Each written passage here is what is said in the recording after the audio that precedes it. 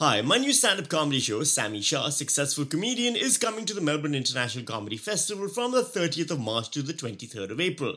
Then I'll be in Sydney on the 27th and 28th of April.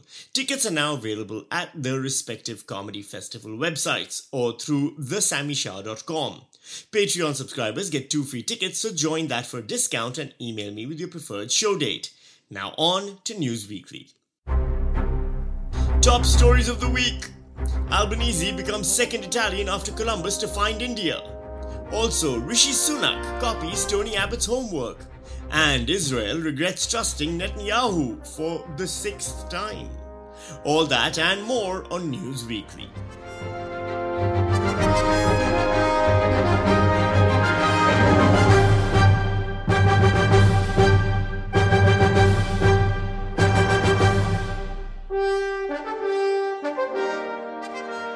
Hello, I'm Sammy Shah and thank you for joining me as we punch the news in the headlines weekly.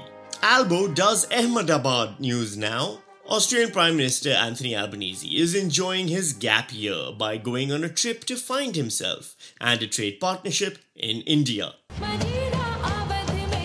The Modi government putting on a show for Anthony Albanese, the first Australian Prime Minister to visit India in 6 years. Mr Albanese arriving to a parade of performers, his visit coinciding with the Hindu festival of Holi. The Prime Minister daubed with colour and showered with marigold petals to mark the start of spring. The Prime Minister then did yoga in an ashram, smoked weed at a full moon party in Goa and nearly diarrheaed himself to death in a toilet in New Delhi.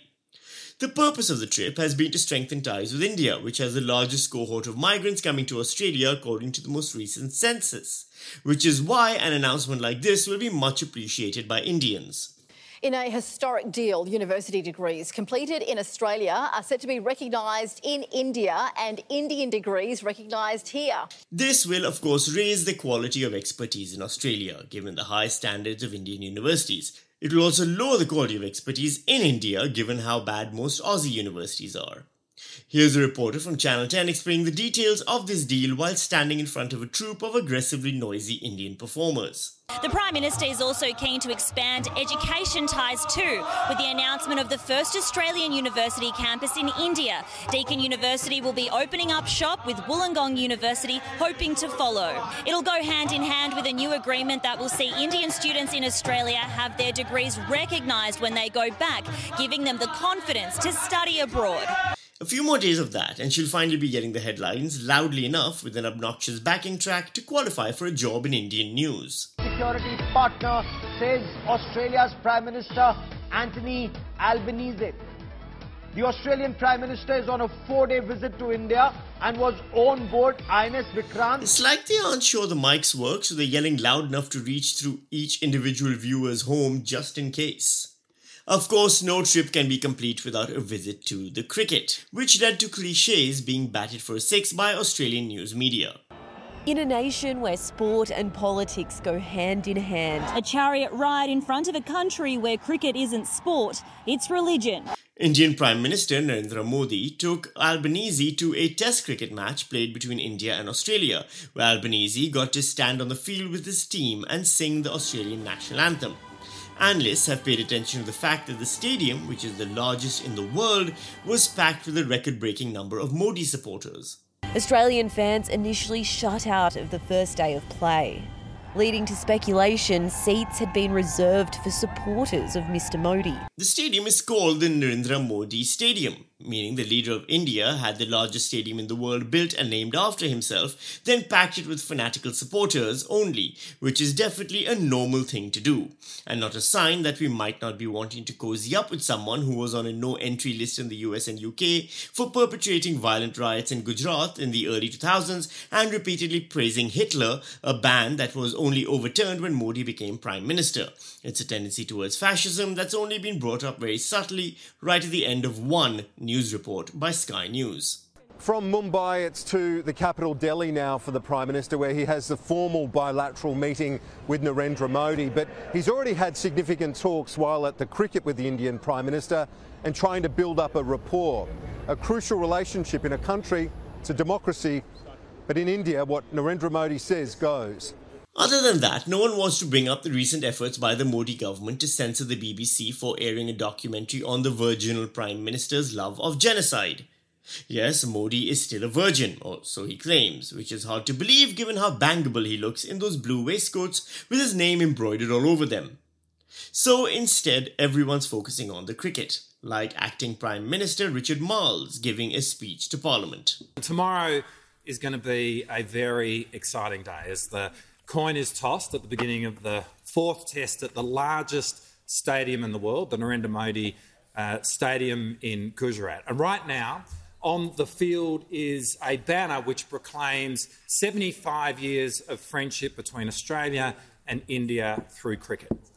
And indeed, Australia was the first country with whom India had formal diplomatic relations after independence, and cricket has been at the heart of our relationship since independence. Indeed, months after Indian independence, Australia and India played our first test match together when India toured Australia in 1947-48. It was the one series that Bradman played against India, and in that first test in Brisbane, he scored 185 not out, and I am pretty sure that my father was there to watch it. After that non-anecdote about Donald Bradman's cricketing history, which will probably trigger Philip Adams, Richard Marles then continues with what can only be described as a Samuel Beckett-style modernist surrealist monologue.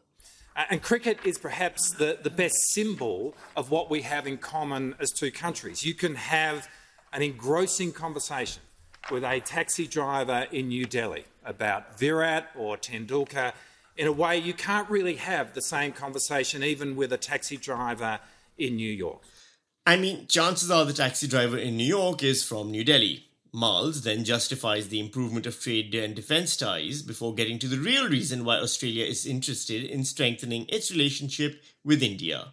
Friends to family is the vibrant and growing Indian diaspora which is in our country today and which will very soon be producing cricketers for our own test team. So how is India seeing this visit? Is it all about cricket for them too? Let Mr. Parthasarathy, it's very interesting that for almost 2 decades we didn't have visits between Indian and Australian Prime Ministers. In the last decade we've had more visits than we had in the previous 2 decades. Is that what we should be celebrating in a way today? The fact, as you said, that we are now with Australia in a strategic partnership through Quad, that there is a far greater increase in commerce between the two countries. There are contentious issues like coal, which both the countries need to address, and green energy. But by and large, would you say that that's what we should be looking at rather than the images that I'm playing on my screen of simply the two prime ministers walking with the cricketers?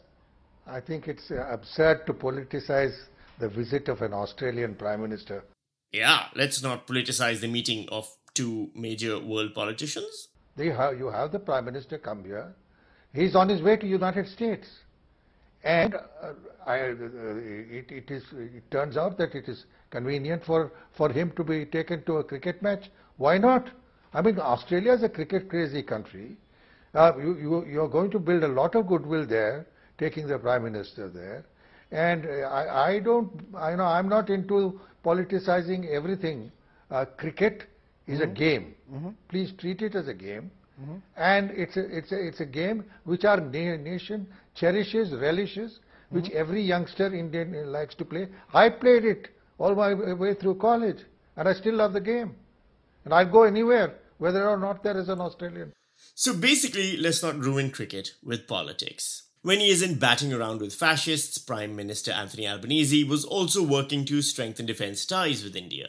Much of the visit to India has been dominated by trade and business talks. That shifted with the Prime Minister arriving in Mumbai, becoming the first international leader invited aboard a newly built Indian aircraft carrier. Well, I'm very honoured to be here today on the newly commissioned Indian-designed INS Vikrant, at the invitation of Prime Minister Modi. The Prime Minister flagged India's increased military cooperation in the region and its involvement in naval exercises with Australia and other key allies, including exercises Malabar and Talisman Sabre. My visit reflects my government's commitment to place India at the heart of Australia's approach to the Indo-Pacific and beyond. The word he didn't say there was China, something spelled out more clearly in Indian news.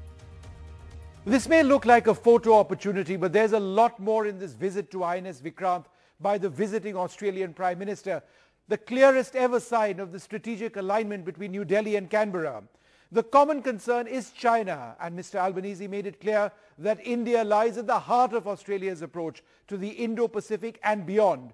What's more, India is a top-tier security partner, and the Indian Ocean is central to both the country's security and prosperity. The trip to India is part of a longer journey where the end destination is America to finalise a nuclear submarine deal with the US and UK. It's the Prime Minister's next foreign stopover dominating his passage through India. I can confirm that on Monday there will be a meeting of the AUKUS partners. In San Diego, he'll join the US President and UK Prime Minister for the long-awaited AUKUS unveiling. And already American and British officials are leaking apparent details of the nuclear submarine's plan.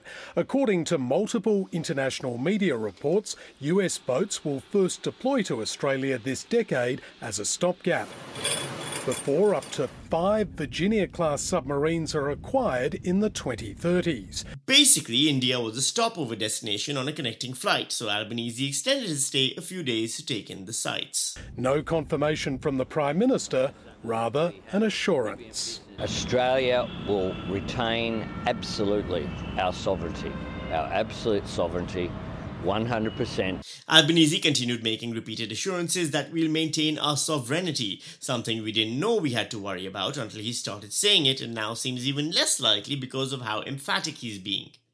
The Australia-UK-US submarine deal was initially begun under Prime Minister Scott Morrison, and he's finally getting the credit for it. 18 months on from the original announcement, and so, friends, AUKUS is born. Tributes to those who conceived the trilateral security partnership. I would like to acknowledge the member for Cook, and I would like to acknowledge the Leader of the Opposition. I too want to pay tribute to former Prime Minister Morrison, without whom AUKUS wouldn't have been a reality. Is the only part of Prime Minister Scott Morrison's legacy that isn't currently being investigated by a Royal Commission. Stop the boats news now. The United Kingdom is due for midterm elections in just a couple of months, which is worrying Prime Minister Rishi Sunak's government. It's still polling poorly with the Brit population, and the public no longer trust the Tories to manage the economy, the NHS, or really anything else. One recent poll had them trailing Labour in every single issue, from healthcare and schools to immigration and the war in Ukraine. So in times of crisis, the Tories have to do what Conservative politicians always do to win support with their core base of virulent racists and nationalists. The UK Prime Minister has vowed to stop the boats under a controversial new plan to turn back illegal migrants. Why the fuck not? Australia has always had a cultural impact on England, from Kylie Minogue to Danny Minogue, from Rupert Murdoch to Rolf Harris, so why not Australian politics as well? Although there's paying homage to the classics, and then there's photocopying the entire text and changing the name on top with whiteout. Here's Rishi Sunak last week. It is this country and your government who should decide who comes here. And here's John Howard in 2001. We will decide who comes to this country and the circumstances in which they come. Here's British Home Secretary Suella Braverman 3 days ago. Do not hand over your life savings. Do not risk your life. And here's Scott Morrison every time he masturbates. Do not waste your money or risk your life. Braverman. Because you will not be entitled to a life in the UK. Morrison welcoming. No one who attempts an illegal boat journey to Australia will ever be allowed to settle here. It's basically like a shit cover band covering a song that was shit to start with. Stop the boats. To stop the boats. Rishi Sunak even gave his speech standing at a podium with "Stop the Boats" written on it, apparently because his boat-shaped paperweight with "I stopped these" written across it hasn't been shipped by Amazon yet. The announcement by Sunak's government is a doubling down on last year's plan to send refugees to Rwanda, where, according to the UNHCR, most refugee households report little to no access to electrical energy and access to water below the humanitarian standard of 20 litres per person per day. The plan by Suella Braverman, the Home Secretary, to revive an old British tradition of forcing people from impoverished nations to live in a random African country, much in the same way her Indian ancestors were made to live in Kenya until they finally came to England, has been criticised by human rights activists, but they don't vote in large enough numbers, so fuck them. The entire thing is quite hilarious for Australians to watch, even to see some of the debates playing out that we had here a decade ago. And by hilarious, I am of course mispronouncing fucking infuriating. There are people who are dying to try and get here. They are breaking our laws. They are abusing the generosity of the British people. And we now need to ensure that they are deterred from doing that. We need to break the model of the people smuggling gangs. We need to stop people making this journey in the first place. If they want to come to the United Kingdom, they should choose to come here through safe and legal routes. They should put in an application through the legal mechanisms that we have offered them. They're not breaking the law. The Universal Declaration of Human Rights, you just quoted that, it states that everyone has the right to seek and enjoy asylum from persecution in other countries. That's what they're doing. Well, just make that conversation more nasal, stretch the vowels out to their breaking point and say some nonsense phrases like fair dinkum every 30 seconds, and that's identical to most Australian news in 2014. Even the Labour opposition is mimicking the Australian Labour Party by criticising the plan not for its human rights implications or being in contradiction of the Charter for Human Rights to which the United Kingdom is obviously a signatory, but because the government probably won't go through with it. All they offer is the same old gimmicks and empty promises. I don't agree with the Home Secretary on very much, but when she says that the Tories are all talk and no action, she's spot on, isn't she? If recent history is any indication, this will provide the Tories with the boost they need to win the next election, and the Labour Party will commit to upholding the same policy. Meanwhile, in Australia this week, the Labour and Liberal Party voted together against a bill which would have offered urgent evacuation to the 160 refugees still held offshore in PNG and Nauru, where there have been numerous recorded cases of child abuse, sexual assault, self-harm, suicide, and yes, even murder. So, that's where the Brits are headed, I guess. It turns out voting for right-wing extremists and the same corrupt politician again and again doesn't lead to good outcomes, and no one noticed this before. News now. In December of last year, Israeli elections gave Benjamin Netanyahu a historic sixth term as Prime Minister, backed by a coalition of far-right parties. These parties included the party Otzma Yehudit, whose name translates into Jewish power, thus confirming that any group of people with the word power in their name is usually a bad idea. After the election victory, Netanyahu spoke to National Public Radio in America to reassure his critics about who was really in charge. He's criticized for making alliances with leaders very far to his right. They've attacked the place of minorities in Israel, such as Arabs or those who identify as LGBTQ. Netanyahu insists the far right will not make policy. They're joining me. I'm not joining them. I'll have two hands firmly on the steering wheel. I won't let anybody do anything to LGBT or to deny our Arab citizens their rights or anything like that. It just won't happen. And the test of time will prove that. It turns out, while those two hands were firmly on the steering wheel, there were a lot of right hands grabbing at the gear shift, handbrake, seatbelts, and you get the idea. To Israel now, where government proposals to overhaul the legal system have sparked major protests, with some calling the proposals a threat to democracy. Supporters say the plans, which reduce the influence of the Supreme Court and allow political influence in selecting court justices, are the will of the people, while others have grave concerns about the rule of law and minority rights in Israel. Mass protests have broken out across the country, with thousands of protesters taking to the streets, including active members of the military who have had to take time out of shooting Palestinian journalists in the head. The last 10 living former Israeli Air Force chiefs and over 100 members, some very senior, of the country's elite military intelligence special operations division are against the reforms. Some volunteers, including a prized squadron of F-16 fighter pilots, have threatened to stop showing up for duty in protest. A prospect which raises fears at a time of high tensions, both with Iran and between Israelis and Palestinians.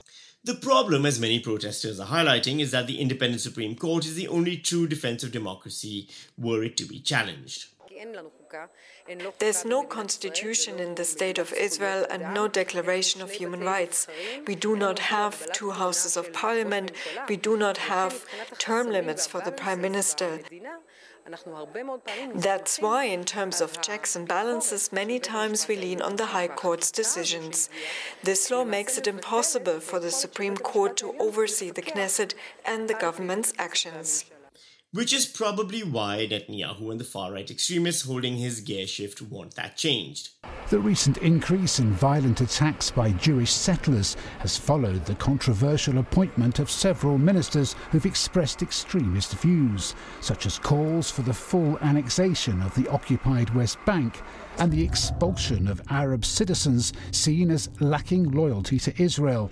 One of these appointments in particular was questioned as soon as it was announced by Netanyahu back in December. Well, let me ask about one person in particular, Itamar Ben-Gvir, who, as some will know, was convicted in 2007 of supporting a terrorist organization and of incitement, calling Arab members of the Knesset, the parliament, a fifth column, saying Arabs should be expelled.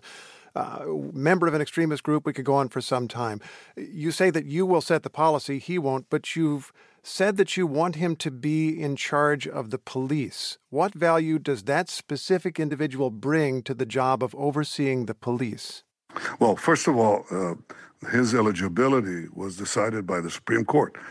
Secondly, he's modified a lot of his views since then.